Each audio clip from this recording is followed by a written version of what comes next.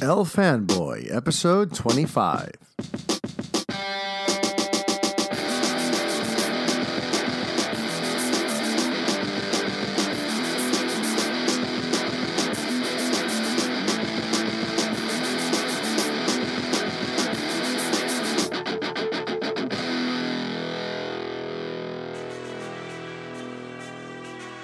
Hi everybody, Mario-Francisco Robles, MFR here with you, and this is the 25th edition of the FANBOY podcast.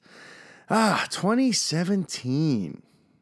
Look, I know it's only August 1st, so it's a little odd to be doing a retrospective on 2017 at this stage of the game, but this week I had a chance to see two of the most beloved films this year so far, and it just strikes me as fairly unbelievable what a bipolar year it's been. I mean, if you think about it, we've gotten some of the finest major studio fare, arguably ever, and we've also had some historic failures. Think about it. So for the same year that gave us Logan, Wonder Woman, Baby Driver, Guardians of the Galaxy Volume 2, War for the Planet of the Apes, Get Out, the Lego Batman movie, Dunkirk, Spider-Man Homecoming, and Split, that very same year also gave us The Great Wall, King Arthur Legend of the Sword, The Mummy, 50 Shades Darker, Chips, Triple X, The Return of Xander Cage, Underworld 1000, and The Emoji Movie. And if you look on the horizon, it's easy to predict that the Hollywood assembly line is going to continue to throw very, shall we say, widely mixed titles at us. There's The Dark Tower, which looks like it's going to bomb, which is sad when you consider how many years the film was in development and how loved the Stephen King source material is. Gerard Butler is set to appear in a very expensive turd called Geostorm that looks like it would have worked better as a Leslie Nielsen-led spoof on the career of Roland Emmerich. Then there's the mystery bag known as Justice League, which, it's one of those dream properties that one would think has to be an instant classic, and yet, with the tormented production it's had and all the behind-the-scenes changes at this point, folks will probably just settle for a movie that has opening credits, some imagery, and then closing credits. But on the brighter end of things, we've also got Thor Ragnarok, It, Kingsman 2, Murder on the Orient Express, and Star Wars The Last Jedi, which all look like they're going to end the year on a very high note. Something else that's notable about 2017 isn't just how wide-ranging the quality has been, but how bold the films have been. Say what you will about the quality of the movies, but you can't sit there and argue that the studios haven't taken any gambles this year. In an age where it's popular to cynically say that originality is dead, and that studios are complacent and ready to just sit on their asses churning out carbon copies of what's worked before, the major studios have taken serious risks to bring us some shit that's different this year. Look at Logan, a hard R, grim, modern-day Western that takes the most well-liked X-Men character, strips him down, breaks him apart, and, spoiler alert, kills him. Get Out, a socially relevant dissection of American culture that is as clever as it is timely. King Arthur, a big-budget Guy Ritchie movie that reinvents the classic lore of King Arthur and attempts to bring him to a whole new generation. Say what you will about that movie and whether or not the world needed another King Arthur. Look at the production value. Look what went into it. Look at the team of people they assembled to make this thing. They went balls to the wall on this film without any sort of safety net, without any sort of inkling that maybe this was going to be a safe bet.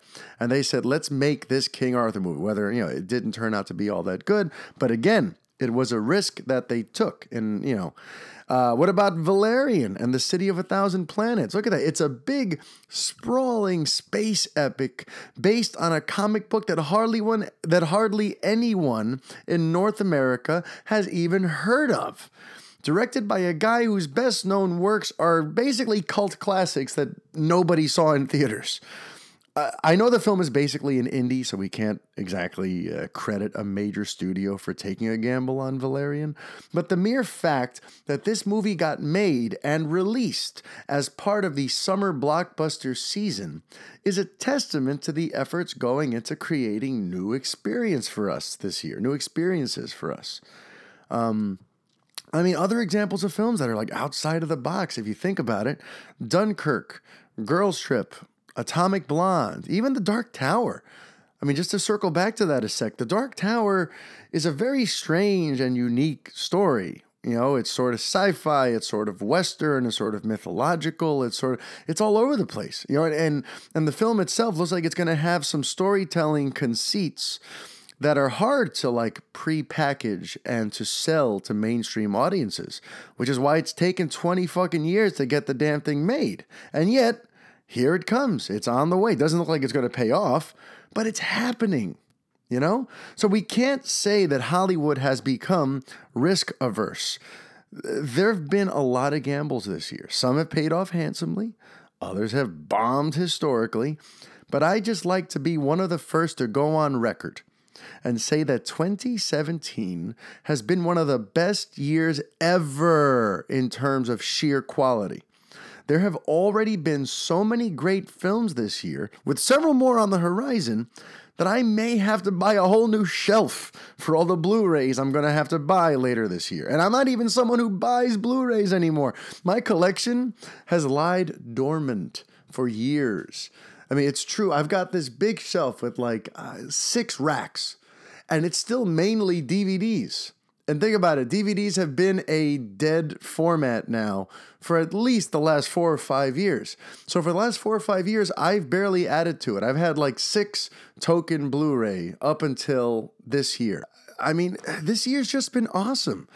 I was already in love with 2017 just for giving me Logan, Wonder Woman, Homecoming, and even Kong Skull Island, by the way, which is a film I think will get better with time as people realize what a surprisingly thoughtful and entertaining romp it is. But, what pushed this year over the top for me was the fact that I finally got around to seeing Baby Driver and War for the Planet of the Apes this week.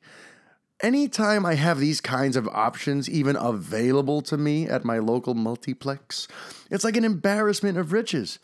Usually, at any given time, there's only one movie I'm interested in. Right now, there are 8, and I've seen 6 of them.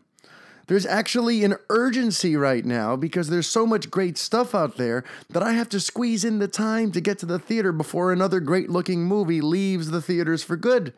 Right now, that honor belongs to Dunkirk and Atomic Blonde, which I have yet to see, thankfully. They're both pretty new, so I probably have another 2 weeks. But this is seriously an insane time to be a movie lover.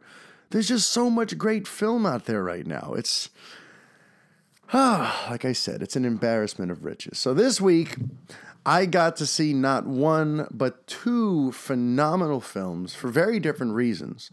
Which were Baby Driver and War for the Planet of the Apes. Let's talk about those a little bit.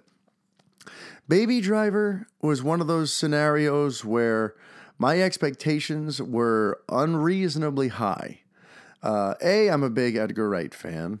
B, the reviews are through the roof. And C, there had been sort of like an epic build just for me to get to see it, which has nothing to do with the film itself. But, this getting to see the movie in and of itself had become an event. Because there had been like 3 other times where I almost got to see it where something fell through. There was one night where I was all set to see it, and I was going to meet up with a couple of my buddies at the theater. We already, the plan was set, and then right before I was set to leave, one of my kids got sick, and I couldn't go. There was another time where one of my friends had to bail because something happened with him. So I postponed it. Then there was a time where we were all set to see it, but another one of my friends had never seen Spider-Man Homecoming, and he's a huge Spider-Man junkie, and that's why I ended up seeing Spider-Man Homecoming a second time, which I'm glad I did, by the way, because I liked it better on the second viewing. But we sort of allowed him to call the shots since he's a friend who goes to the movies maybe like once a year, What kind of a fucking loser is that, by the way?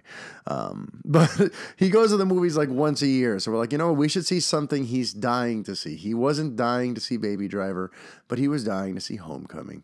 So there's like 3 different times that getting to see this movie got postponed. So when I finally got to see it, my internal hype was like, all right, there's no way this thing is going to live up. All this effort, all this time, all this brain and manpower that's gone into getting to finally see this. There's no way it can pay off. And there's no way it's going to live up to all of the hype of the reviews and everything. I am happy to report that not only did it live up, it actually surpassed my insane hype. Baby Driver is just a very, very special film. I haven't prepared any remarks about it, so this is all just sort of off the top of my head.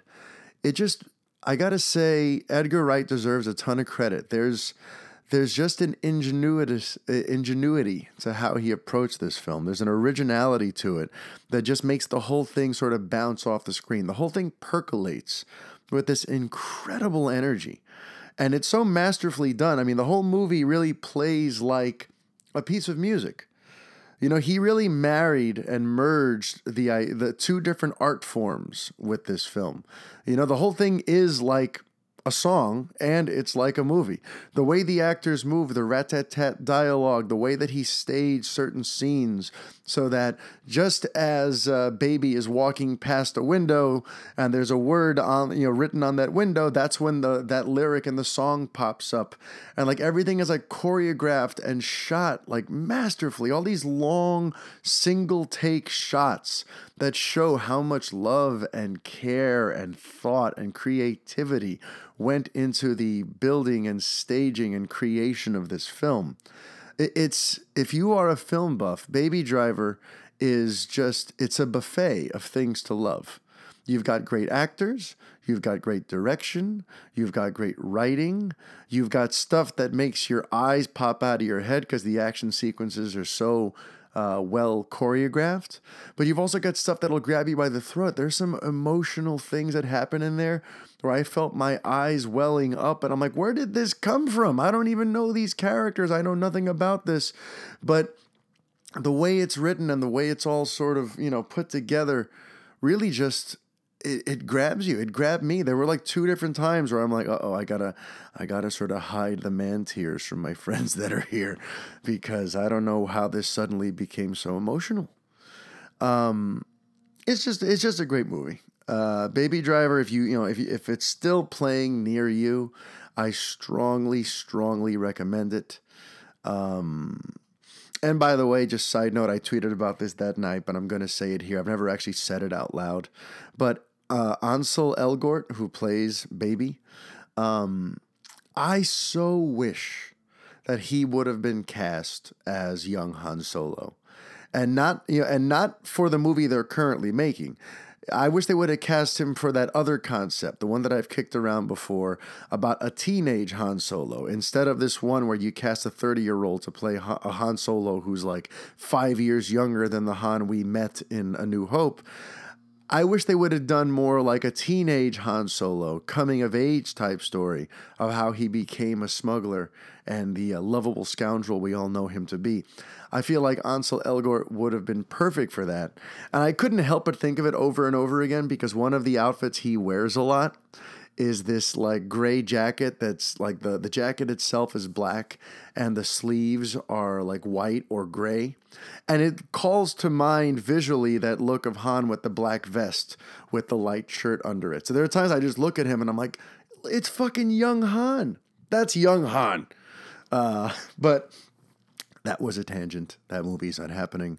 I just wish it was. But in short, Baby Driver is totally worth it.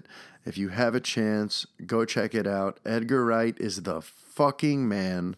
And, I guess, while it's very unfortunate that his Ant-Man got scrapped after he developed it for 8 years with Marvel Studios, I guess if this is what we get for that, then I guess it was all worth it. Because when Ant-Man fell off the table for him, he threw himself into Baby Driver. And you know what? I'll take it. I'll take it. I think I got more out of Baby Driver than I would have gotten out of an Ant-Man movie at this point. But okay, then there's War for the Planet of the Apes, which is one of those where I treated myself.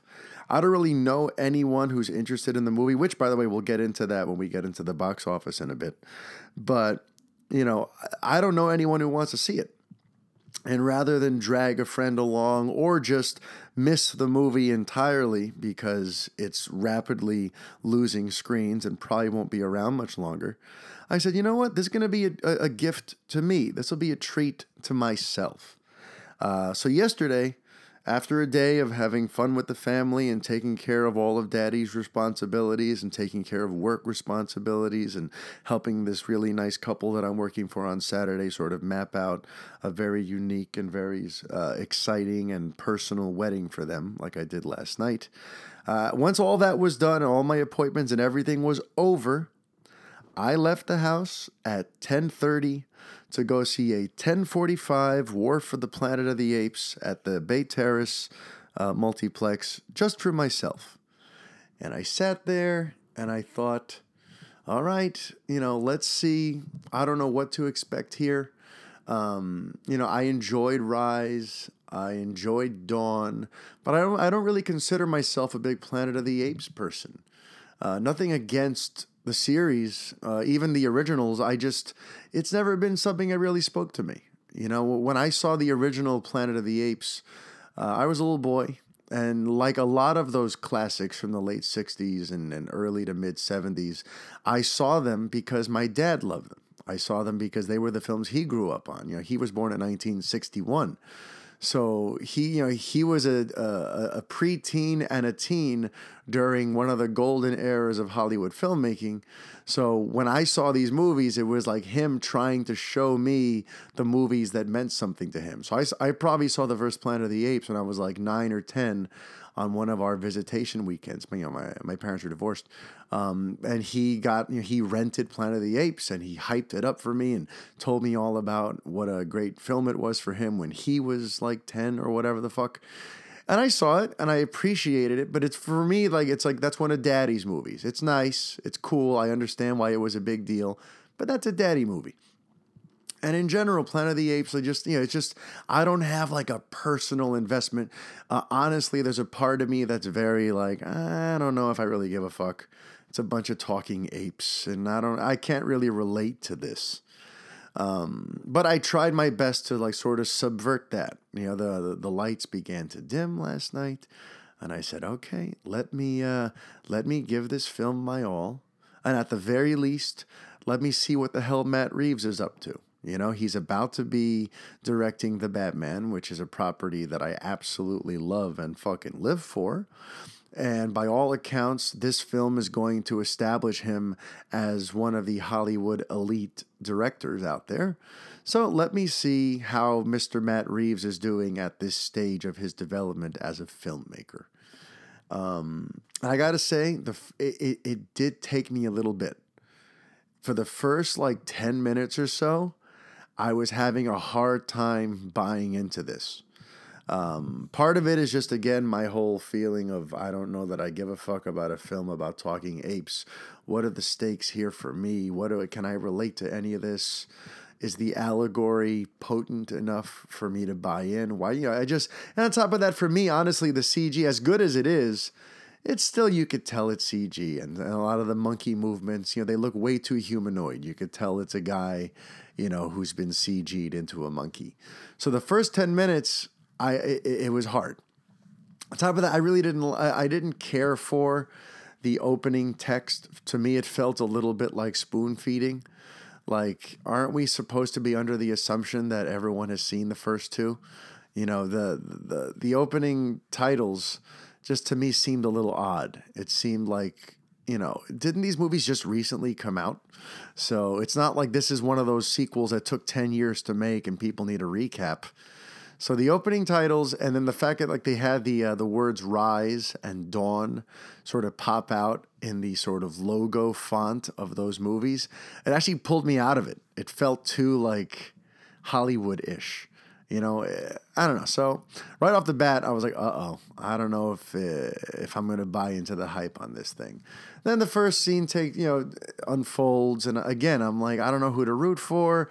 The humans seem pretty sympathetic. The monkeys seem pretty sympathetic. I think they want me to care about the monkeys, but that seems like it's going to be a tall order because I can barely buy them as believable characters with the CG being sort of wonky.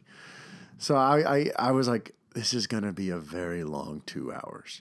But then, somewhere during the confrontation, this isn't really a spoiler because it's not a seminal thing in the movie. Towards the end of the initial confrontation, where Caesar is looking at 4 different entities that he has captured from the other side and deciding what to do with them. Somewhere in that sequence, something clicked. And I'm like, okay, you know what? Andy Serkis is really bringing it here. His voice is powerful. The acting in his eyes is powerful. All right, hang on. I'm kind of starting to believe in you. Then 5 minutes later, something really dramatic happens at their base camp at the apes headquarters. And all of a sudden, that thing happened. My eyes were all shiny. I sound like such a big wuss. This is the second time I've referenced my man tears, and we're 10 minutes into this podcast? But you know what? Oh, we're 20 minutes in. Jesus Christ, I talk a lot. I feel bad for you people that you have to listen to all this rambling every week. But hey, you decide to do it, so fucking, it's your own fault. But so I feel the man tears start to come up. And I'm like, whoa, how did I just suddenly in the last 5 minutes go from totally uninvested and disconnected to, oh my God, that just broke my heart. So right there, I'm like, okay, there's something to this. And then from that point on, it was almost like in the roller coaster. And when you're on a roller coaster, it takes maybe 30 seconds for you to reach the top. And then there's that first big drop. And then from that point on, you're kind of off to the races. Then you have all the corkscrews and loops and all, the ride just doesn't stop. So after those first 15 minutes where I went from not caring to caring some to caring a lot, the film just took me for a ride from that point on. I was able to not even care anymore about the fact that I didn't find all the CG to be that believable. And I was fully invested in the characters, in the story, in the tone, the score, the editing, the look, the feel, the allegories, what they were trying to say, some of the interesting twists that Reeves and Mark Bomback have put on the Planet of the Apes mythology. And by the end of it, I consider the film to be a real triumph. And now I really cannot wait to see what Reeves and Bomback come up with for the Batman and conceivably a whole the Batman trilogy. I don't, again, I didn't prepare anything here. So in terms of specific pros and cons with Planet of the Apes, it's really kind of, off the top of my head, the performances really stand out. Considering this is a film that's so heavy on effects and has such a big overblown budget, the fact that they allowed these quiet performances that are, a lot of it is about what's unspoken. A lot of it is done in sign language and subtitles. A lot of it is these little subtle moments that really, pivot and turn and enhance the story. It's a bold movie. And Matt Reeves had to have a lot of faith in the people he cast to sort of bring this sprawling vision to life in a sort of almost minimalist way. And this, I just top to bottom, just really, really superb filmmaking on display. Do I think it's an instant classic? I don't know if I'd go that far. But I think War for the Planet of the Apes is a very, very strong film. Matt Reeves has absolutely come into his own as a filmmaker. That whole subplot of trying to figure out where he's at as a filmmaker. I learned something about him yesterday, which is that he really has evolved and gotten better and stronger, and he's sharpening his tools. And the man's a fucking artist. And I've been a fan from the beginning. I was a fan of Cloverfield. I thought that was a very sort of unique and interesting mashup of the found footage horror genre and the sort of Godzilla kaiju genre. I really liked Let Me In. Seemed like a totally different kind of film when I saw. I know it's a remake, but for him to go from something like Cloverfield to something like Let Me In showed like, oh, you know what, this guy's got some range. This is interesting. And then I enjoyed Dawn of the Planet of the Apes. And then this one, it looks like he's really sort of like now he's firing on all cylinders. He knows how to balance story with spectacle. He knows how to make characters that are multidimensional and fascinating, where you can understand the villain, you can understand the hero, you can understand why both sides hate each other. He can fill you, the audience, with internal sort of conflict as to which way to go on certain issues. And the stuff that always works for me is he seems to know how to weave in allegorical themes and have something to say about the world at large without becoming preachy and really hitting you over the head with them. So if he can bring that sort of sensibility to the Batman, it seems like he could create maybe like the perfect sort of midway point between Christopher Nolan and Zack Snyder. Because Nolan really grounded Batman. He made Batman films that were almost Batman by accident. They were just gritty crime dramas that had things to say about the post 9/11 world that we live in. And Nolan really had a lot of heady ideas and concepts that he was trying to tackle with his Dark Knight trilogy. Then Snyder went full on into like the comic book imagery and the spectacle and the sort of grandiose mythology of Batman with, Batman v Superman, and with the way that he is like sort of designed the character. He's made him like much larger than life. The costumes are very, very comic booky and over the top, and the vehicles are very comic booky and over the top.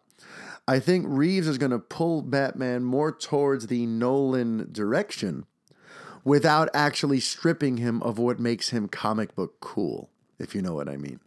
Because with these two Apes movies, he fully embraces special effects and big sort of summer thrills and larger-than-life moments and set pieces, but he grounds them in relatable human stories with something to say. So I think Reeves is going to sort of create that perfect balance with Batman. And I cannot fucking wait. But all right, I think that's it for my notes on Baby Driver and War for the Planet of the Apes. Before we get into the week's news, I want to send a quick shout out because I got another review. The FANBOY podcast has gotten another review. We're still at a stellar 5 stars. And here is the latest review. Remember, folks, if you leave me a review, I will read it on the air, I will shout you out, and I will love you from afar. This one's short and simple. It's from iTunes user Jet1130. I don't know who this person is. Jet, if you have a Twitter handle and you're one of the people who contacts me, let me know who you are. I want to thank you. He just wrote, or she, I'm not sure, but they wrote, "Great job. Love the podcast. Keep up the good work, buddy." So thank you. And by the way, I love it. You can call me buddy. I always try to make this feel like, even though you can't speak to me on the podcast, I want this to feel like a conversation. So if you feel some sort of closeness with me, if you feel like my friend, just by listening to this and listening to my fucking rambling and ranting and raving, I love that. Because to me, you are my friends. I'm not going to get sappy, but just, I was having this conversation with my daughter yesterday. I don't know if I've never really discussed it, but, I'm an only child. I didn't have any brothers or sisters growing up. So the way I made friends, the way I made family was by connecting with others, connecting with outsiders, trying to make friends at school, trying to make friends at classes that I attended, trying to make friends at the park. I've always, a part of me's always wanted to feel like I can connect with people Because at home, I was really just sort of, it was like me and my Nintendo and my action figures. In the Upper West Side of Manhattan, it's not exactly like a suburban sort of setting where like the kids go out and play with the other neighborhood kids on the block and they go have adventures. We don't do that. So I lived a sort of isolated life for a very long time. So anytime I get to feel like I'm connecting with people, that's just extremely sort of special and monumental for me. So even Jet calling me buddy, even though we don't know each other personally, I just like that feeling that you guys feel a sort of personal connection to me. That's all I ever sort of hope for. But okay, enough of that stuff. It's time to get into the week's news.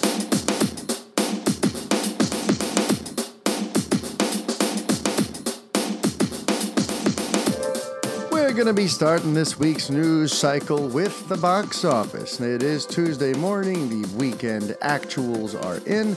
Not a whole hell of a lot changed this week in terms of the actuals. Everyone is still in the same order that they were during the Sunday estimates, but now we just have a better sense of what the differentials were of everything. So coming in at number one, Christopher Nolan's latest, Dunkirk, repeated at first place. There was a lot of chatter about whether or not it was going to be unseated by the Emoji Movie.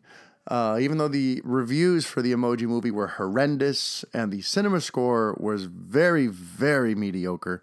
You know, typically speaking, an animated film tends to beat out like a serious, high-minded grown-up film, especially when that serious, high-minded grown-up film has already been out a week. So a lot of people thought Emoji Movie was going to, unseat it, and then there was a lot of chatter about how close the race was, that they were basically neck and neck. The final tallies are in. So Dunkirk pulled in $26.6 million. That is only a 47.3% drop from week one. That is pretty damn impressive. The theater also gained 28 more screens this week. It's not a huge amount, but it gained screens as opposed to dropping. And it pulled out a nice victory. It actually has a $2 million margin, so it's not as close as people thought. The Emoji Movie came in its first weekend with a haul of $24.5 million. That is on over 4,000 screens, by the way. So it looks like the reviews and the crappy cinema score, which translates to crappy word of mouth, really did this one in. So, it's funny. People want to try to tout Emoji Movie as an example that reviews don't matter, but I think that's a weird way to go with it, because this movie could and should have made a lot more money.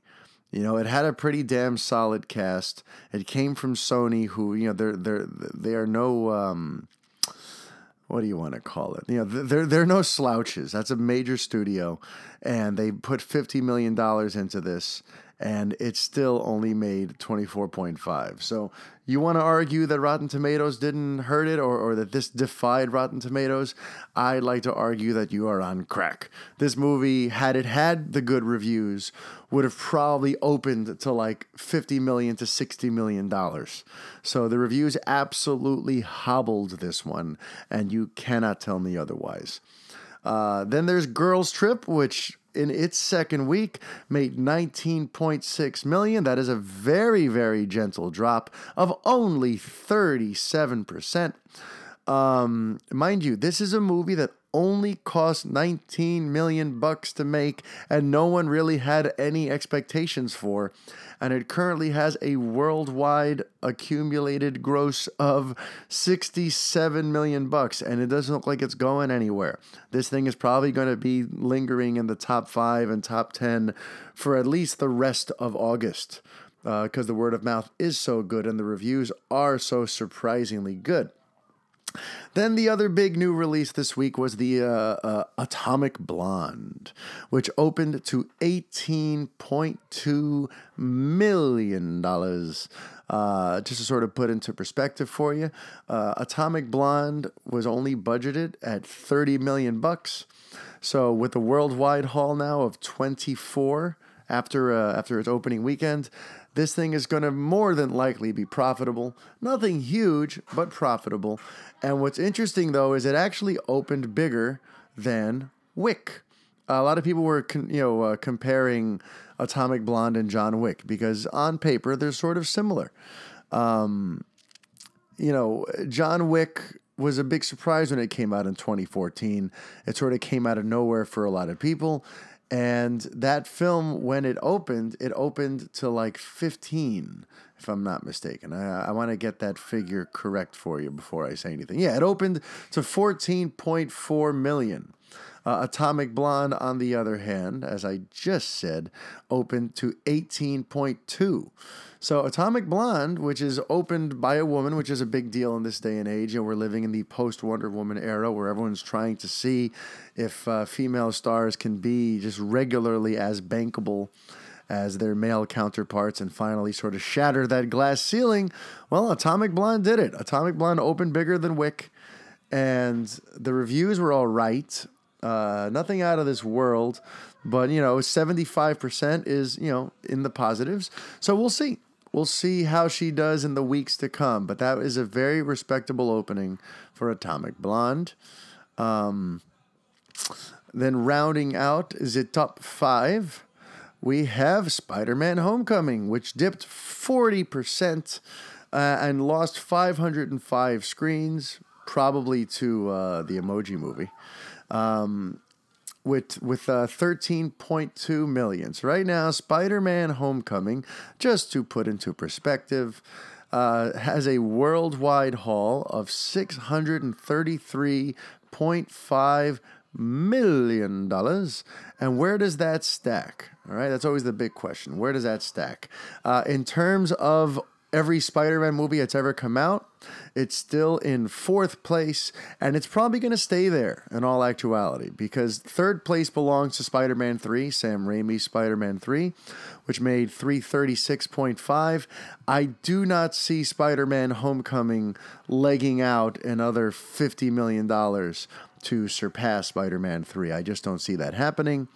There's still, there's a lot of competition coming out these next, for the remainder of the summer. And Homecoming, which, by the way, it's been dropping faster than most would have expected. Because the reviews are so good, because the word of mouth is so pretty damn strong, people were expecting Homecoming to maybe have an afterlife like Wonder Woman, where she has stuck around for such a long time. But Homecoming is really sort of having the same sort of standard drops of any comic book flick. And by the way, if you adjust the ticket prices, it's actually in 5th place right now, behind the first Andrew Garfield, The Amazing Spider-Man. Adjusted for ticket price inflation, The Amazing Spider-Man, directed by Mark Webb, actually made $299.3 million. So it's probably going to pass that one in the long run. I think it is going to make at least another 24 million to surpass that. But it just goes to show you, Homecoming is great, but for some reason, I think there is a little bit of fatigue when it comes to our friendly neighborhood Spider-Man. Which then brings me, I don't usually go past the top 5, but there's 2 notable things here. There's War for the Planet of the Apes, and there's Valerian and the City of a Thousand Planets. And there's also Wonder Woman. So there's actually 3 notable things here on the remainder of this week's top 10 that I just want to touch on. War for the Planet of the Apes, for as good as it is, it continues to sort of struggle at the box office. War for the Planet of the Apes dropped another 50%. It's 49.9%. It lost 726 screens in its 3rd weekend, and it pulled in 10.4 million. So let's kind of crunch these numbers, shall we? War for the Planet of the Apes cost $150 million. And, by sort of standard logic these days, that means it's going to need around $300 million to be deemed profitable and successful for Fox. Right now, through 3 weeks, it's at $225.1 million. So it's still $75 million short of being a profitable film. And it's really going to be one of those things, another one of these films that's an example of, we need foreign box office to make this thing go over the top. The last film, thankfully, working in its favor and hopefully trending well for War for the Planet of the Apes, Dawn made a staggering amount overseas. Dawn made $502 million overseas compared to 208 here domestic. So by and large, the big audience for this Planet of the Apes franchise is overseas. I mean, in China alone, Dawn of the Planet of the Apes made $107.3 million. Then it made an additional $33 million in France, another $18 million in Germany. Like, this thing performed like gangbusters overseas. Even, what is it, in Mexico? In Mexico, it made $24.5 million fucking dollars. In Russia, $20 million. So, people overseas love the shit out of this movie so far. That movie. They loved Dawn. So War for the Planet of the Apes, which has yet to open in certain markets like China, is going to be betting heavily on the overseas markets. Because here, what's interesting is domestically, the series has basically gone down. And I know we always talk about the law of diminishing returns, but let's kind of do a little history lesson here. When Rise of the Planet of the Apes opened in 2011, and it was kind of an unknown commodity, and no one really knew what to expect, we had already seen the Tim Burton attempt at a remake/reboot of the Planet of the Apes, and that one fizzled. When Rise of the Planet of the Apes, it was greeted with some skepticism, and it had James Franco, who's always been somewhat of a wild card. We don't know whether to regard Franco as one of our finest stars or one of our most baffling stars. And it opened to a very respectable $54.8 million, right? Then it grew. That movie had such good word of mouth because the reviews were good, the cinema score was solid, that when Dawn came out 3 years later, that opened to $72.6 million. That is almost an increase of $20 million. That's pretty damn good. If you're Fox, you're happy. You're like, wow, this thing is growing. But then what happened? War for the Planet of the Apes, despite the fact that the hype has been through the roof, the fact that there was positive reviews on the film for like a month before it even came out, and it had every top critic in the world fawning over it, War opened to 56.2. That's a drop-off of $16 million, and it basically puts it on par with Rise of the Planet of the Apes, the one that everyone was skeptical about. And it currently, War domestically is trailing Dawn of the Planet of the Apes. It still has $90 million before it can touch what Dawn made here stateside. I'm not sure it's going to make it at this rate. And it's just interesting to me. The reviews are so good. It's a finely made film. Everyone's anointing Matt Reeves like this huge, great ace, top tier A-list director. But War is kind of underperforming. And, I don't think there's no cause for concern. There's no emergency here. But it's just interesting that apparently audiences saw Dawn of the Planet of the Apes, which also had great reviews, and decided, we're not going to come back for part 3. So, is it crappy marketing? Is it one of those things where people like the film, but it's not necessarily something that they want to see more of? I don't know. But War for the Planet of the Apes is just kind of not really doing much at the box office, and it's probably going to be gone fairly soon, and that's a shame because it is a finely made movie. Valerian, by the way, so that's one of the other ones. This is only its second weekend, and its first weekend was not high to begin with. This week, it dropped down to 8th place. It had a 62.6% drop, and Luc Besson's picture only made $6.3 million. Now that is a fucking, that's an emergency. The production budget on this film was $177.2 million. To date, through 2 weeks, it has only made $59.7 million. Now, you could make the argument that overseas might be able to save it, That remains to be seen. It hasn't really opened in many overseas markets yet. But, this one is, if War for the Planet of the Apes is hoping for big overseas, the people who put together Valerian must be on their hands and knees every single fucking day, hoping that overseas way overperforms. Because right now this film looks like it's tanking, and anyone who put money into this thing is going to lose every cent of it at this point. And then there's the other great success story. Wonder Woman is hanging in there. Here she is at week 10. And for week 10, she has only eased another 27.5%, another remarkably low drop.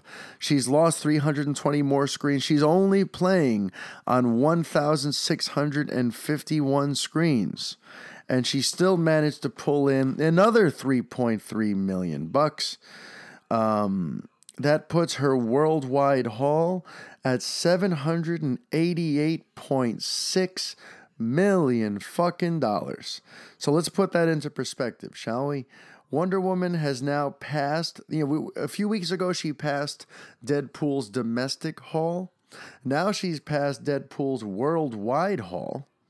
Deadpool, which was a huge sensation when it came out last year, pulled in 783, and Wonder Woman is now at 788.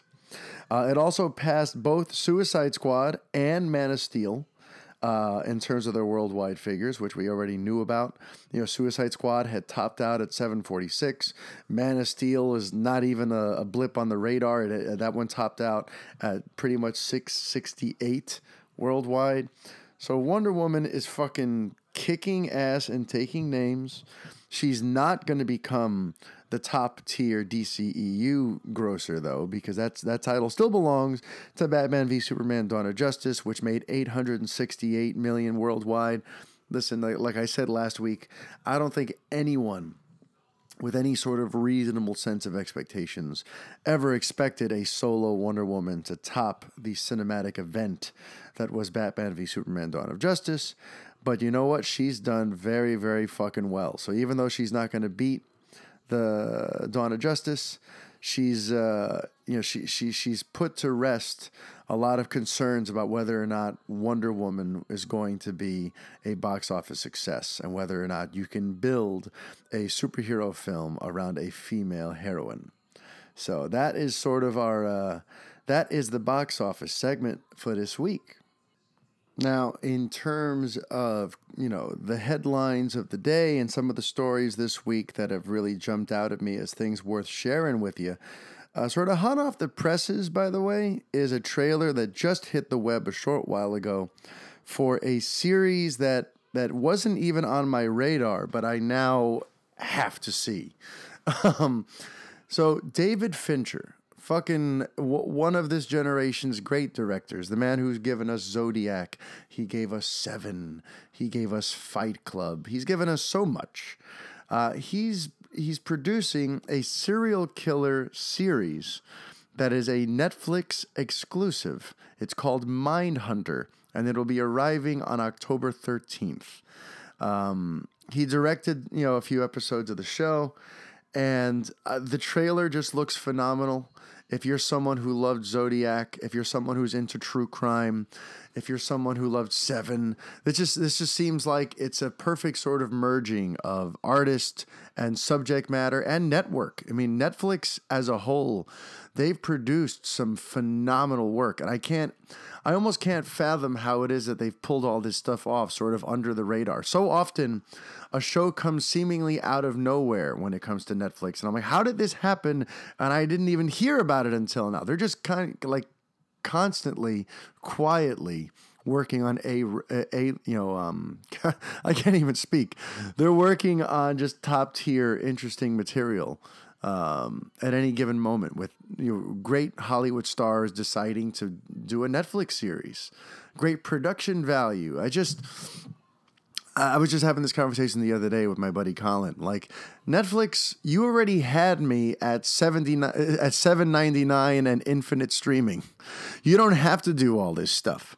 And yet here they are churning out amazing series. Like, right now, this week I started Ozark, which I'm loving the fuck out of. I'm a huge Jason Bateman fan to begin with. And Ozark has got me gripped by the balls so far. My wife and I have watched the first 3 episodes, and we are like just way. And I almost missed War for the Planet of the Apes last night to just continue marathoning Ozark. So Netflix, Jesus Christ, you guys just make such great stuff. I checked out the first 20 minutes of Glow, and I've decided I'm going to stop and I'm going to restart it this time with my wife. I think she's going to love that show as well. So I'm still on the search for something I need to watch that'll just be my show. Right now because on our personal queue in terms of things that we can only watch together, we've got Ozark, we've got Glow on the horizon, we've got Orange is the New Black, we got all kinds of stuff. So I'm going to be busy in terms of wife watching. I need something that's just me watching, so I'm still kind of on the hunt for that. By the way, she's also watching The Handmaid's Tale. I don't know if anyone else out there is catching it. I know it's a very popular show. I actually watched the first episode or 2 with her, and I had to disembark and just let it be her thing. See, I have this thing. I kind of got it from my father, so I can't take credit for this filter that I'm about to share with you. But sometimes I can very easily see that something is well made, that something is good quality, that something is overall a fine piece of entertainment, but I still make the decision, this just isn't for me. This is not a world that I want to visit. Of all the different places I could put my consciousness, of all the different places I could dedicate my eyes, my heart, and my mind to, certain journeys are just like, I don't really want to go there. What you've created is wonderful and masterful, and my hat's off to you. You have my undying and infinite respect. But I don't want to go there because when I'm done with you, I leave more depressed than I already was. And for me, Handmaid's Tale is sort of like that. It's just such an oppressively sort of grim experience for me that I just kind of had to abandon ship. In all honesty, I almost did that after the first 2 episodes of Ozark. As much as I loved it and as much as I am a huge fan of the series, I'm like, every time it ends and I go to bed, I end up having like dark, awful, lonely, vicious dreams. Because it's just one of those shows that just like, it's suffocating how dark and grim those first 2 episodes are. I was warned, or I was advised by a friend, like, don't worry, it picks up, it gets a little lighter. And that's why I watched episode 3 yesterday, and I'm happy to report that it does lighten up a little bit. And it now is a world that I'm kind of comfortable giving more of my life to. Because just sometimes, I don't know, does anyone else feel that way? Does anyone else out there ever kind of have that feeling of like, this is really good, but I just don't want to go there? I think that's an important distinction too, because sometimes people will mistake that feeling for saying that this show sucks or this movie sucked. And they'll say, that movie was lame. But like, was it lame, or was it just not a ride you wanted to take? Not every ride is for you. Not every movie is for you.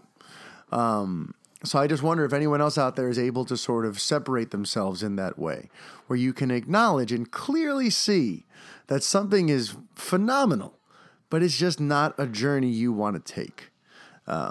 So that was me with Handmaid's Tale. It was almost me with Ozark. It looks like Mindhunter, though, from David Fincher is going to be something I'm definitely into, because I'm fucking obsessed with serial killers and all that sort, and the investigation of murders and all that sort of stuff is so in my wheelhouse. The podcast Up and Vanished is very gripping for me right now, and I'm still listening to Case File every week. For if you guys are fans of true crime podcasts, I strongly suggest you check those out. But all right, I'm going to segue now into some more mainstream stuff. I usually try to hit up things that everyone talks about.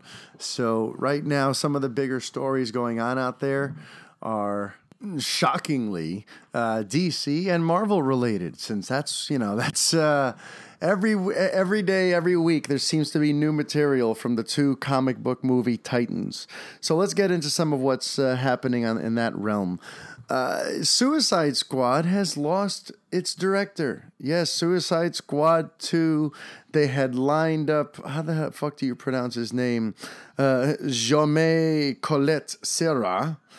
I mean, I see he's Spanish, so I shouldn't say it with such a French sort of, with such a French accent.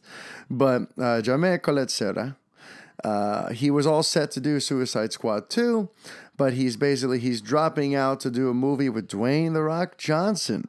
Yes, I know, you've all been dying for this Jungle Cruise movie, and that's what he's decided to do, which is a weird fit if you ask me. Because if you look at his oeuvre, it's all like darker, sort of horror-ish movies. And you kind of thought maybe Suicide Squad 2 would be good for him because he's used to sort of darker subject matter.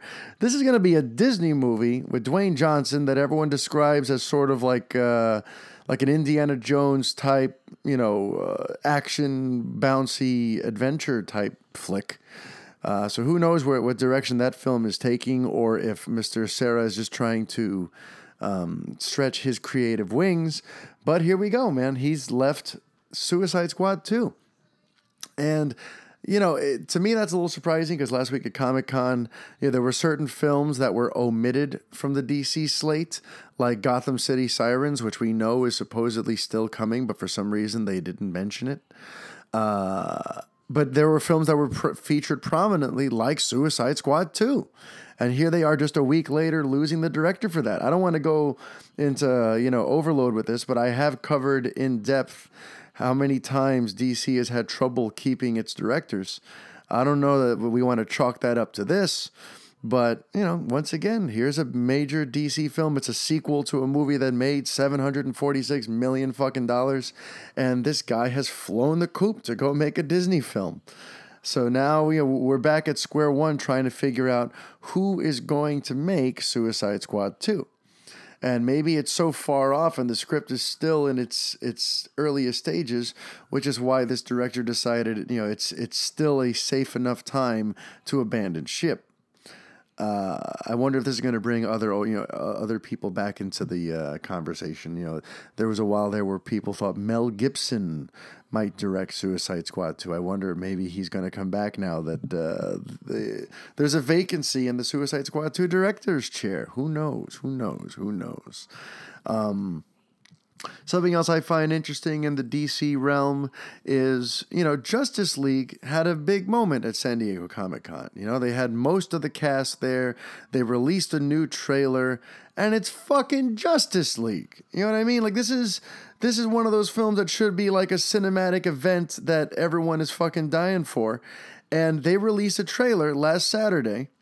And that trailer has already gotten completely lost in the shuffle and totally overtaken by a movie that I don't think anyone expected to be taking its place as the most anticipated, most talked about superhero film. And that's Thor Ragnarok. Thor Ragnarok released its trailer like maybe 5 hours later. And Variety now has a report that, in terms of social media buzz, in terms of conversations that trailer has dominated, or that the film is dominating, Thor Ragnarok had generated 72,000 new conversations this week. By contrast, Justice League generated 22,000. That's 50,000 fewer.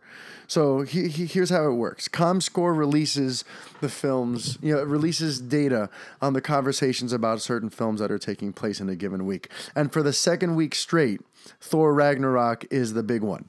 So Thor Ragnarok sits atop the list. It's still got 96 days until it's released, and it's at just about 72,000 conversations.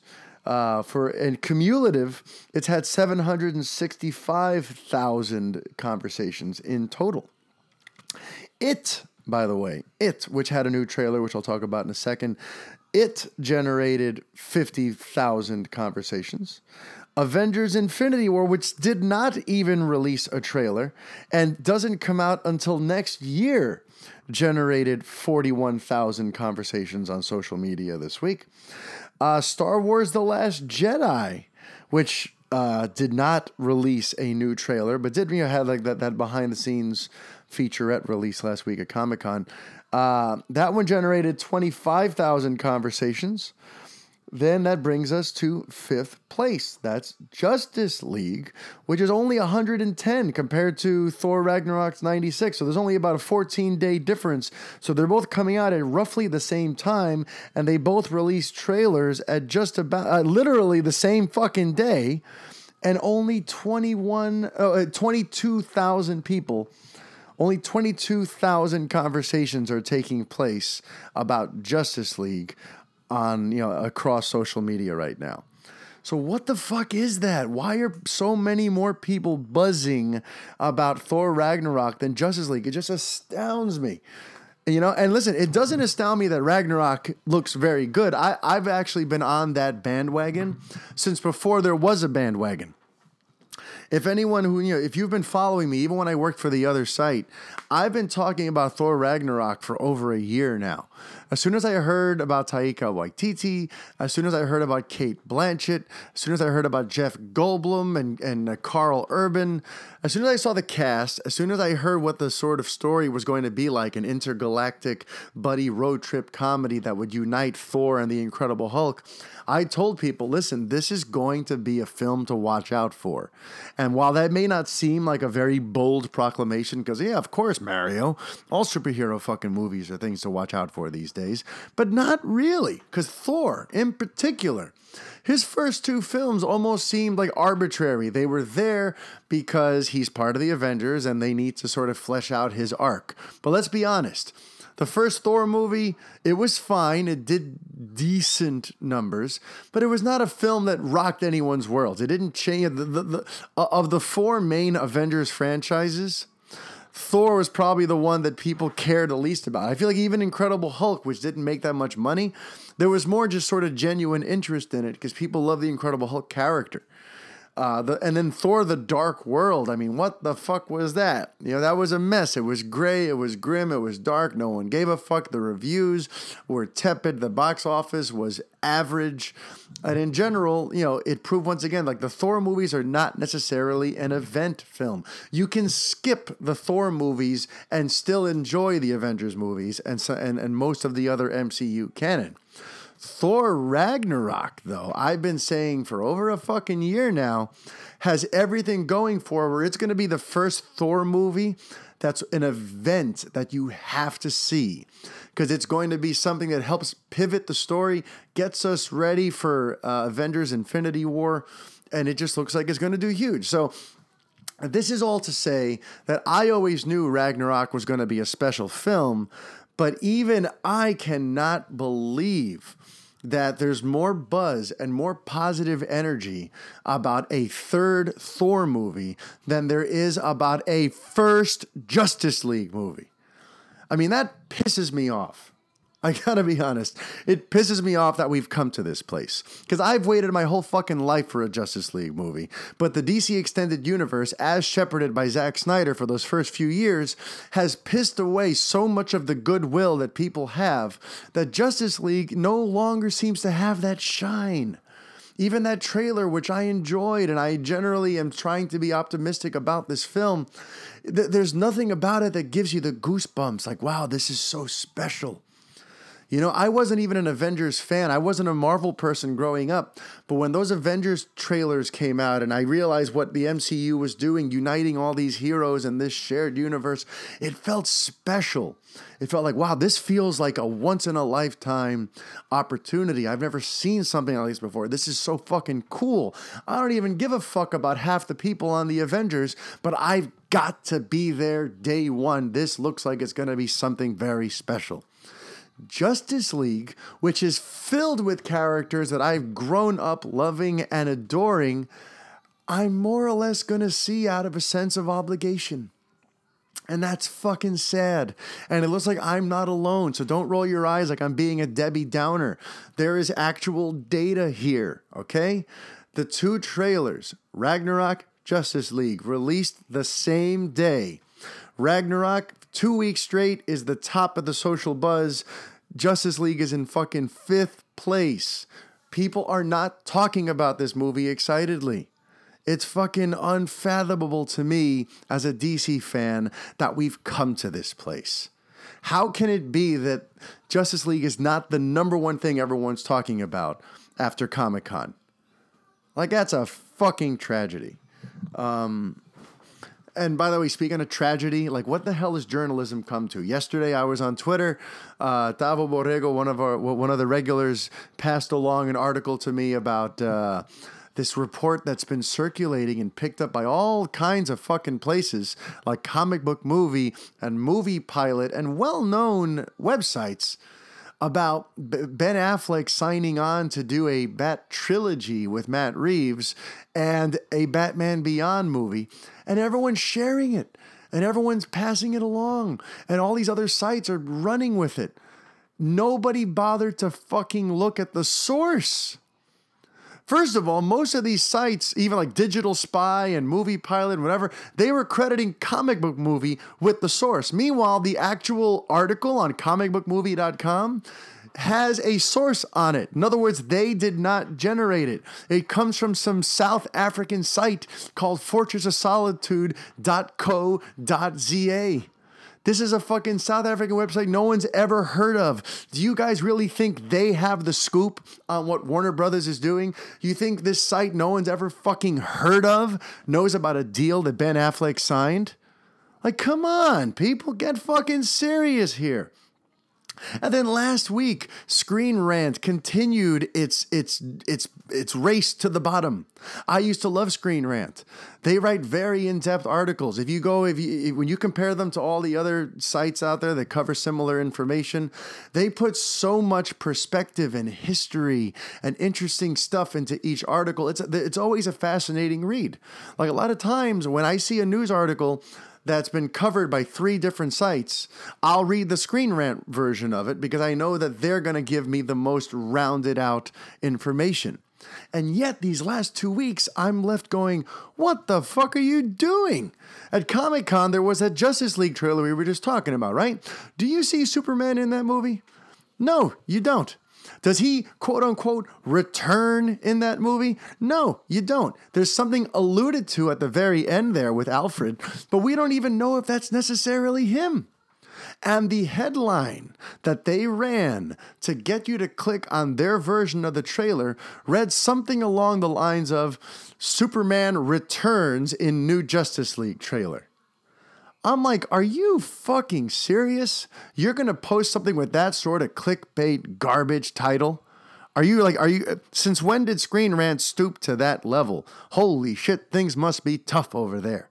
And then there's this thing that happened a few days ago where Joe Manganiello had to call them out because they misquoted and misrepresented what he said.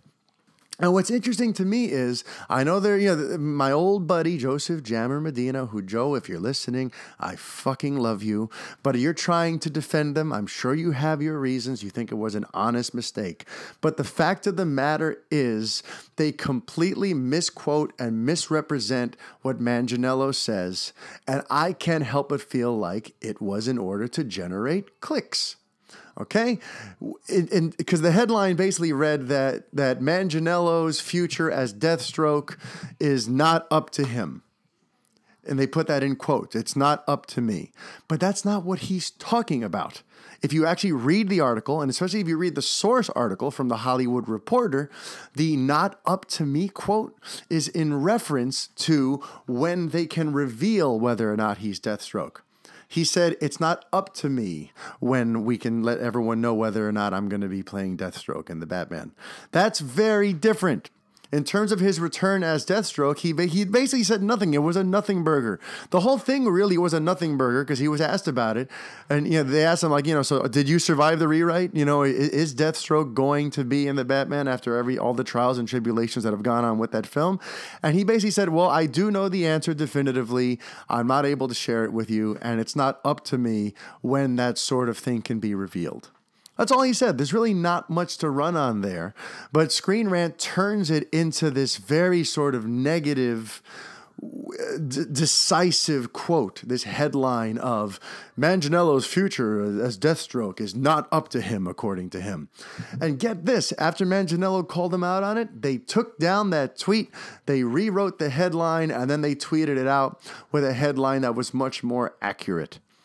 And listen, I hate to be going after my fellow writers and my fellow journalist types, but come on, man.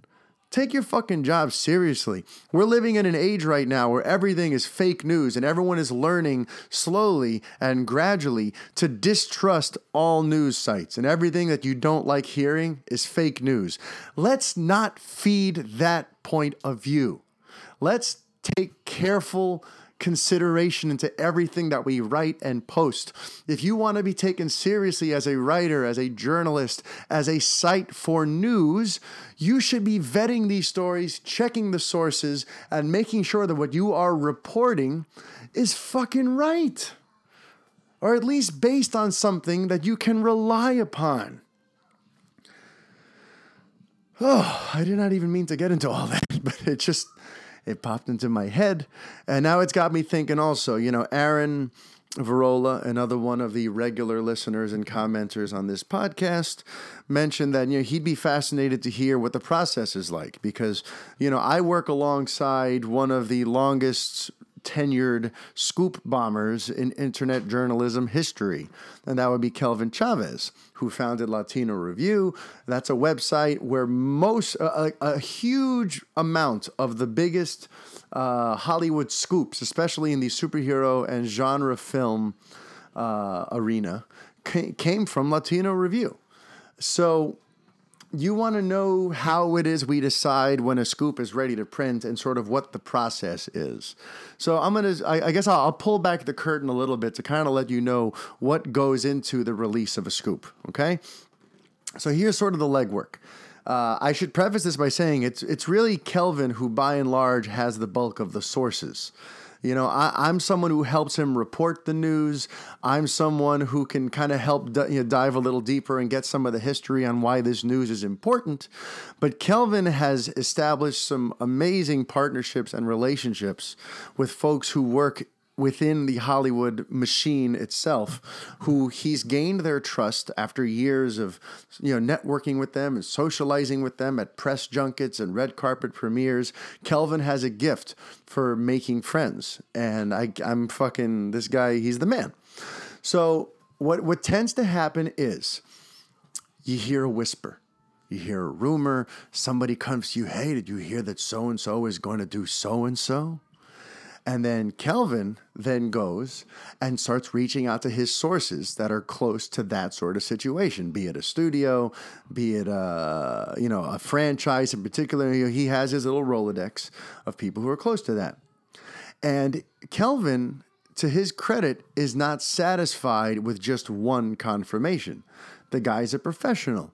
He always looks for 2, maybe even 3 independent sources who will back up what he has heard.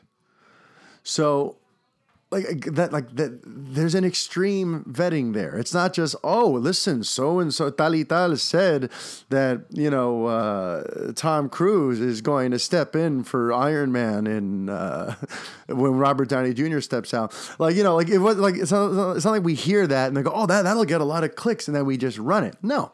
He will then contact publicists and inside sources to say, have you heard this? Is this true?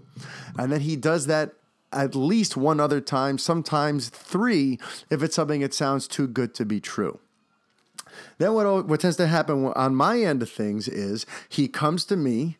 He says, here's what I've been told. I've had it confirmed. Do you want to write the story and work your magic? And then that's what I do. I've generated a couple of scoops on my own, but typically most of the scoops that you've seen on LatinoReview.com and then now at the Splash Report, which is where you should be going for all of your Hollywood scoops, a lot of them come directly from Kelvin. And mind you, too, that first step sometimes changes. The first step and what brings a scoop to you. There are times where people come to him, and there's times where we decide, you know what? Let's find out such and such information. That's what happened 2 weeks ago when we broke the story that Matt Reeves has seemingly tapped Mark Bomback to help him write the Batman. I had taken note that no one has really reported on this. No one knows who's writing the Batman. That's a big fucking deal. The Batman is a holy grail property, and there was a script that was co-written by Ben Affleck, Jeff Johns, and rewritten by Chris Terrio that has been thrown out. So people are going to want to know who's replacing them. Who's going to actually write this new Batman film, conceivably a Bat trilogy? And I sort of, I sicked Kelvin on it. I said, go, contact all your little birds and find out. And that's what he did. And we got that scoop for you, that it looks like he's going to be relying on his Planet of the Apes writer, Mr. Bomback, to co-write the Batman with him. But then there are the other ones where people from the industry, directly related to things, will reach out and say, dude, you've got to report this because this shit's crazy. You can't name me because I'll get fired. But here you need to bring this story to the masses because people deserve to know what's going on. And that's something that happened with Rogue One, a Star Wars story, when we were the first ones to report that the Gareth Edwards film was basically getting reshot by half, and that they were bringing in another director to handle the reshoots, and there was a whole crap ton of rewrites. We broke that story because someone related to it could not believe what was happening, and they came to Kelvin and said, You've got to sound the alarm on this because this is fucking nuts. And that also happened with Justice League earlier this year. We got contacted by someone who just could not believe the amount of time and times that this film had basically been sort of changed from the way it resembles nothing what it was originally going to be. And they came over and explained to us that this is a story that, DC fans and everyone should know about. And then we did our due diligence, we got our confirmations, and then we ran the story. So hopefully that answers your question, Aaron. That is the typical, the process. There's a story, there's getting it confirmed by one or two, sometimes even three independent sources, and then there's the sharing of said story. And then there are times where, honestly, I will help veto stories. Kelvin has a great filter. He tends to know what's worth printing and what's not. But sometimes he will come to me with oh, I heard this. And I'll just say, I don't think that's a story. I'll be very honest with him. I'll be like, you know what? People either assume that that's already happening, or this is not going to be a surprise to anyone, or someone has already sort of said this thing. So there are times where I'll kind of step in and be his filter and say, that's not really worth running. Or, this sounds amazing, but unless we get that third confirmation, it's not worth it, because if it does end up wrong, we're going to look terrible. So, so every once in a while, I am part of that process as well. And it's fun. It's exciting. Whenever I get those calls from Kelvin, I always pull away from my kids and my wife. And I'm like, this ought to be good. And he comes to me with some interesting shit that he's heard. And then we decide sort of how to proceed from there. I lead a very sort of charmed existence, I got to tell you. But all right, let's get back to the news. I think I've tangented you guys enough. Tangented you? I'm making up words. Brie Larson was recently asked, she's playing Captain Marvel. And now that we're in the post-Wonder Woman world, everyone, is quick to try to draw comparisons between Captain Marvel and Wonder Woman, and will Wonder Woman put more pressure on Captain Marvel to succeed? And it's just, there's been a lot of conversation about the female superheroes, and here's what she had to say about the pressure. She said, I feel pressure in that it's a character that people love and are inspired by, and I see that, and so I want to do right by that. And I want people to feel like their character is honored. But why is there pressure, she asks. I don't understand why there's a pressure put on women as if it's the most shocking concept ever that a woman can open a movie. It's kind of a tired concept. We've proven it for a long time, so I don't put pressure on in that way at all. And you know what? I think she's absolutely right. We have to think forward on these things. We have to be forward thinking when it comes to this. we have to get to a place soon where we're no longer arguing about whether or not a woman can open a movie and how one film succeeding instantly ties into another film succeeding or failing. It's just let's stop talking about Captain Marvel as if it's this very important seminal feminist female situation and just treat it like a superhero film. Just, it shouldn't have any more or less pressure on it than your average Marvel film. Okay? The ones that should have more pressure on them are the big ones, like the Avengers, like Thor Ragnarok, that partner up certain characters and stuff like that. But honestly, Captain Marvel shouldn't have any more going against it or for it, or in general, extra stakes, I should say, than Doctor Strange or Ant-Man or Black Panther. So I'm kind of with Miss Larson here, that it's time to stop talking about the pressure and whether or not Wonder Woman somehow, has affected the development of Captain Marvel and vice versa. Let's just fucking put that to rest already. And then there was just a cool thing too. Sam Jackson didn't have much to say, but we know he's going to be back as Nick Fury. When they asked what he's most looking forward to about Captain Marvel, he said, hanging out with Brie. Brie's like, awesome. Brie's my girl. And if you guys are forgetting, this is not going to be the first time they've worked together. Brie Larson was also in Kong Skull Island with Mr. Jackson. So it sounds like they've worked up a nice little rapport on that film. So it looks like, this will be a bit of a reunion for them. So good for them. Also on the Marvel spectrum here, Josh Brolin, as we know, is going to be appearing as Cable and as Thanos next year in two very anticipated films. He's going to be in the Avengers Infinity War as Thanos, and he's going to be Cable in Deadpool 2. And people are just sort of wondering, what are the logistics of that? How did that come to be? And what is that dynamic like, having Brolin appear in two different major superhero films in a given year? So someone spoke to David Leitch, who's the director of the film. He was the co-director of John Wick. And he said, I think everybody in sort of the Marvel and Fox world considered it, and they take their time and make measured moves. But I think everyone thought it was prudent and was okay in terms of the way Thanos is portrayed and Cable is portrayed. They're very different in styles, and in terms of the way they are presented in the movies, obviously, we couldn't have cast a better Cable. We were filming last night, and both of them, he's referring to Brolin and Reynolds, both of them were on set, and the chemistry is amazing. It's such a fun movie to be on. I'm really grateful.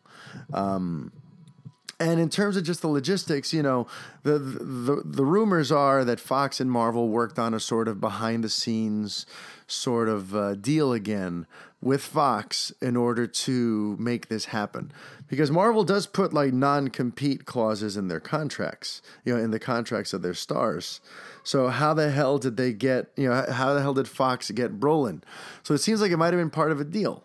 They made a deal like, listen, we want Ego, the Living Planet, in Guardians of the Galaxy, so you can have Josh Brolin. I mean, I don't think that one really works because Brolin was cast after Guardians was already well into its development. But the point is, there have been lots of these little tit-for-tat deals. So maybe the deal for Brolin, we'll give you Brolin, but you have to give us the Skrulls for Captain Marvel. See, that makes a lot more sense. That's probably it, in all honesty. They said, okay, you can use Brolin, but we have to get the Skrulls. And if that's the case, that sounds like a very fair trade-off. Speaking of the chemistry between Reynolds and Brolin, Reynolds also had something to say. He said, I think it's going to be very interesting. He's referring to the dynamic between the two characters. He says, I've spent this last week on the business end of many Josh Brolin punches, both verbal and physical and literal, and it's going to be pretty fantastic. He's going to be epic. He's going to be an epic Cable. Remember, he's also a producer on the film, so he has to say how epic everything's going to be. But what that quote does sort of bring to the forefront is that Deadpool and Cable are going to have that sort of dynamic where, yes, they work together, but they also sort of antagonize one another, and they beat the shit out of each other, it sounds like. So it looks like that's going to be a lot of fun. Speaking of characters who like double dipping, there's been a lot of chatter lately about Alan Ritchson wanting to play Shazam. He's been doing stuff where he's trying to like tease it. He pointed out that in the DC logo that played before Wonder Woman and is now part of their like DC fanfare before the DCEU movies, the Shazam that they show looks a lot like him. So he tweeted an image of that. And he said, okay, here's the thing. Hold on. I have a call coming in. BRB. And, he's basically being coy as if he wants to make an announcement about that, but can't. For me, that whole situation's just kind of like, I don't know. I feel like there's so many actors in the world. Alan Ritchson already played Aquaman once. Let me try to get this straight. Yeah, sorry, I had to hit the old pause button just to make sure I wasn't talking out of my ass. So he was Aquaman on Smallville, and now he's trying to play Shazam in the Justice League movie. And to me, like, this sort of stuff always drives me up a wall. And maybe this is just my own personal pet peeve, but my wife and I always say, like, I guess there's just a shortage of actors in the world, that there's so much double dipping, that there's actors who play in like the opposing franchises that they've already worked for, and just get reused and recycled so much. Let me just get a little insight for me.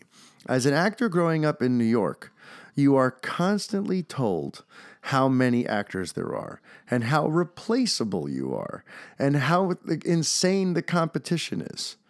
Like when I got into LaGuardia High School Performing Arts, they told me I represent 5,000 people who didn't get selected to be there, who auditioned and weren't good enough to make it into that school. And I made it in, and that was an honor for me.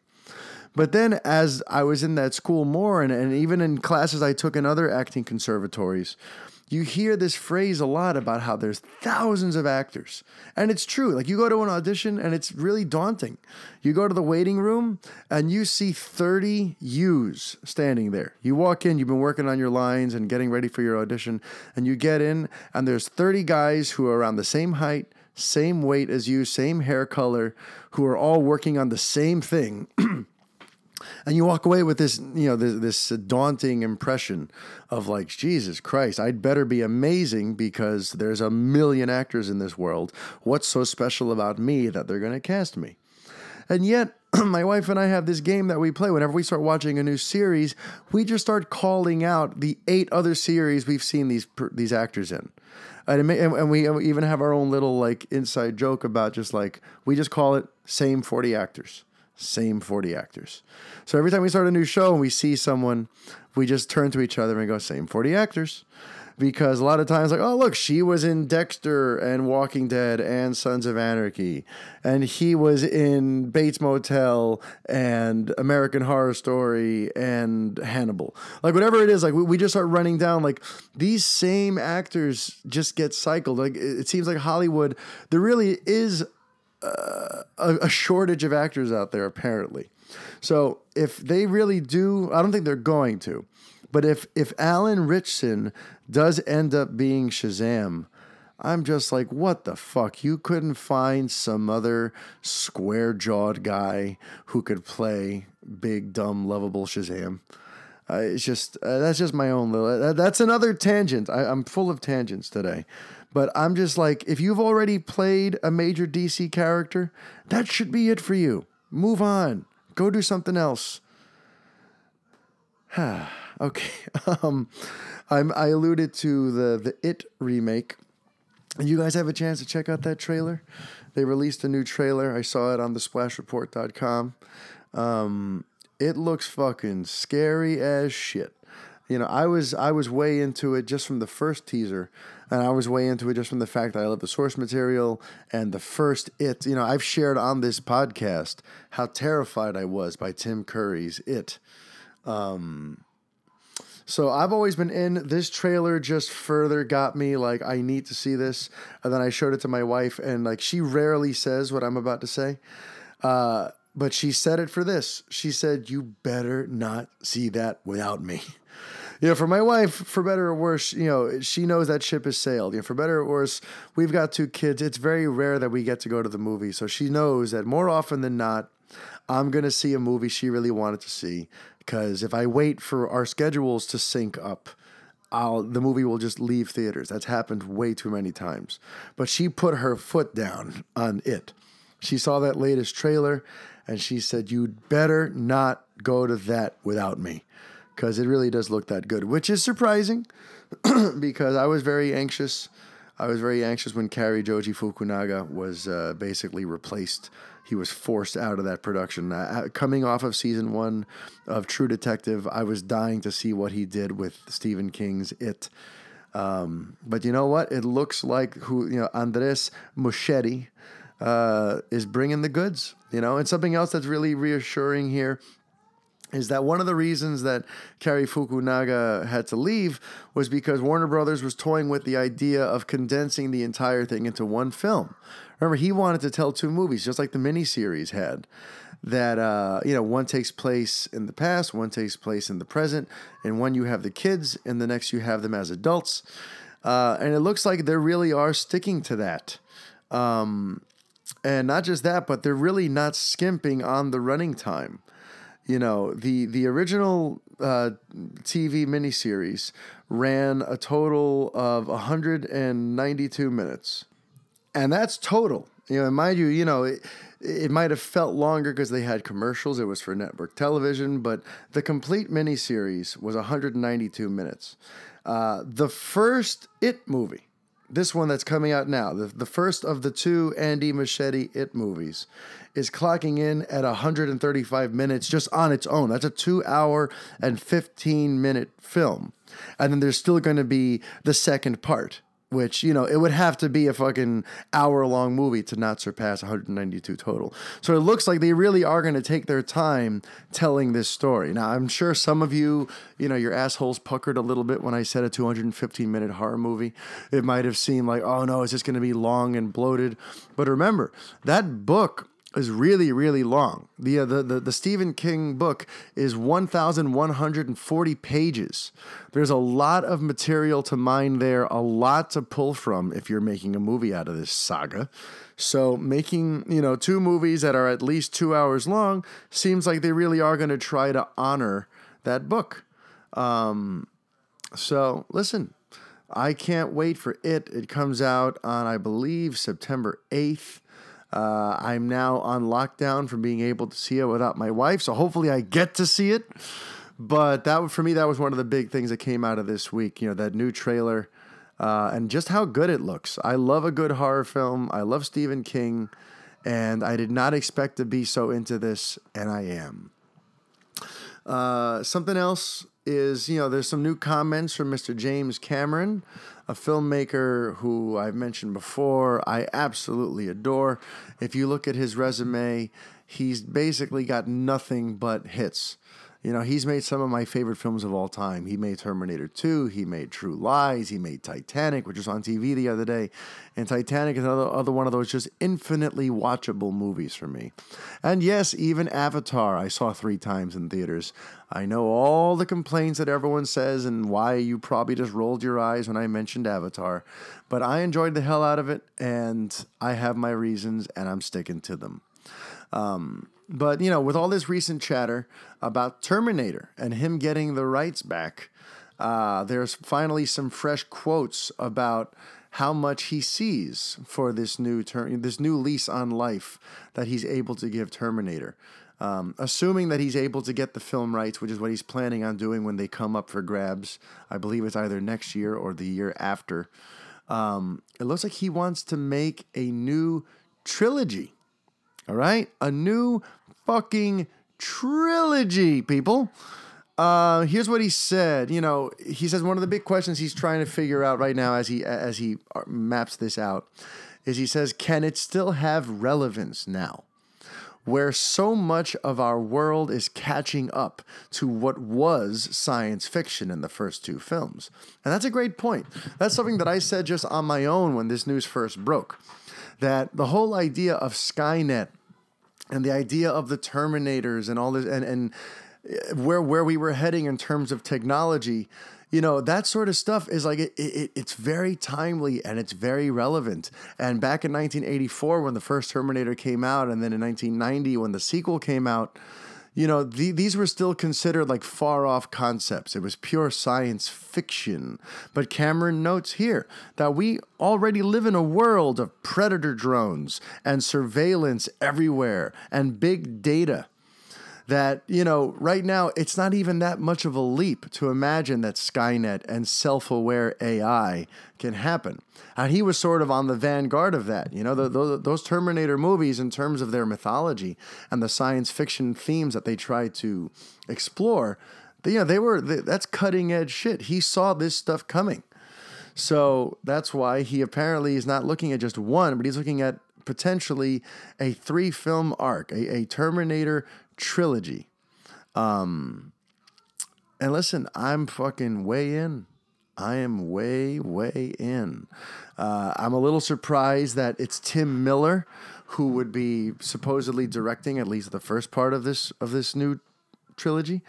Because listen, I like Tim Miller. I love Deadpool. I've gone up to bat for him before. I once wrote an open letter on another site aimed at Ryan Reynolds for what he did, sort of muscling Miller out of Deadpool 2.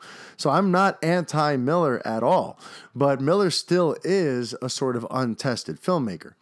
Deadpool was his first feature film debut.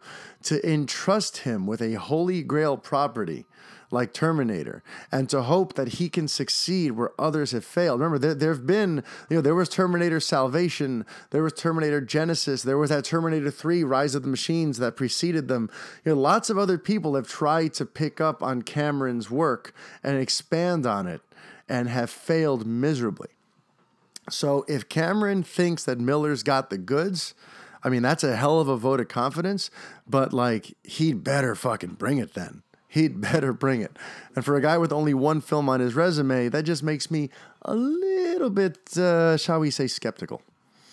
But all right, moving on. We're almost done here, folks. I just kind of wanted to quickly refer to this new controversy going on. HBO has a new drama coming out called Confederate. And there's all this the backlash against it because it's basically like an alternate history. It basically toys with the idea of what happens if the South would have won the Civil War. And a lot of people are bugging out because it means that, slaves would still be in existence, and people don't want to go down that route right now. They think it's a very harmful form of fiction. So HBO actually had to release a statement. They had to release a statement as to why they're going to move forward with Confederate. So here's HBO. Here's an excerpt from HBO's response. They say, "We have great respect for the dialogue and concern being expressed around Confederate. We have faith that writers Nichelle, Dan, David, and Malcolm will approach the subject with care and sensitivity. The project is currently in its infancy, so we hope that people will reserve judgment until there is something to see." And that's the thing, people have not. It was the number one trend here in the States on Twitter at one point over the weekend, the hashtag #NoConfederate. And people are speaking out publicly against this project. I just wish people would just hold their fucking horses and see what comes of this. It's being brought to us by the people who are giving us Game of Thrones, who by now you'd think would have won over the trust and respect and patience of the masses. But also, HBO as a whole, as a network, has always been very progressive and very left-leaning. They are very pro-progressive causes. If you look at a lot of their original projects, a lot of their original films, a lot of them are basically, cheerleading pom-pom projects for progressive views. There's been a lot of stuff there that's, pro-gay, pro-equality, anti-racism. Very like HBO as a whole wears its politics on its sleeve. And somehow it's not to their detriment. If you look at what they put out, they have a very obvious political leaning towards the left, and yet HBO is still probably the most successful cable network because people love it. And even though it kind of hits you over the head with its political ideology, the quality of what they create is so good and it's so high that people put up with how sort of preachy they can be. So with all that in mind, I would say to the people bugging out about no Confederate, let's just see. There's already been series. What's that one on Amazon Prime, The Man on High Castle or something like that? I haven't watched it. But remember, that's also an alternate history where the Nazis won World War II, and the Nazis are pretty fucking evil too. And somehow somehow we're okay with that continuing. Where was the huge hashtag no Nazi backlash for The Man in High Castle? I don't know. But here is this no Confederate backlash. So I just wish people would just chill out. Let's see what happens. HBO has a tried and true history and pedigree of doing great, thoughtful, interesting projects. Films, television shows. Let's give them a chance here. If they're going down this controversial path, it must be because they have something they say and something they want to do. All right? And that pretty much wraps us up on the news, and we're going to be wrapping this up and bringing this show home in just a second. Just want to give an update to those of you who are curious about my creative exploits. So this Thursday, I'm meeting with one of my writer friends, and we're working on a script. We're going to start writing a script. I'll let you know what comes out of our initial session on Thursday. We've already started to brainstorm the sort of tone and the sort of story we want to tell. Now it's just about seeing, how we mesh and what story comes out of that brainstorming session. And there's also the fact that I've been sitting on for a while the idea of starting my own theater company here in New York. And it looks like we're going to start putting the pedal to the metal on that idea. My wife and I have founded it. We've got a name. We've got a website. And now we're starting to do the due diligence of finding out how to make it a legitimate company, register it with the state of New York, copyright the name. We're looking at theater spaces. We might have a production that goes up here in Queens as early as December of this year, and I would be directing it.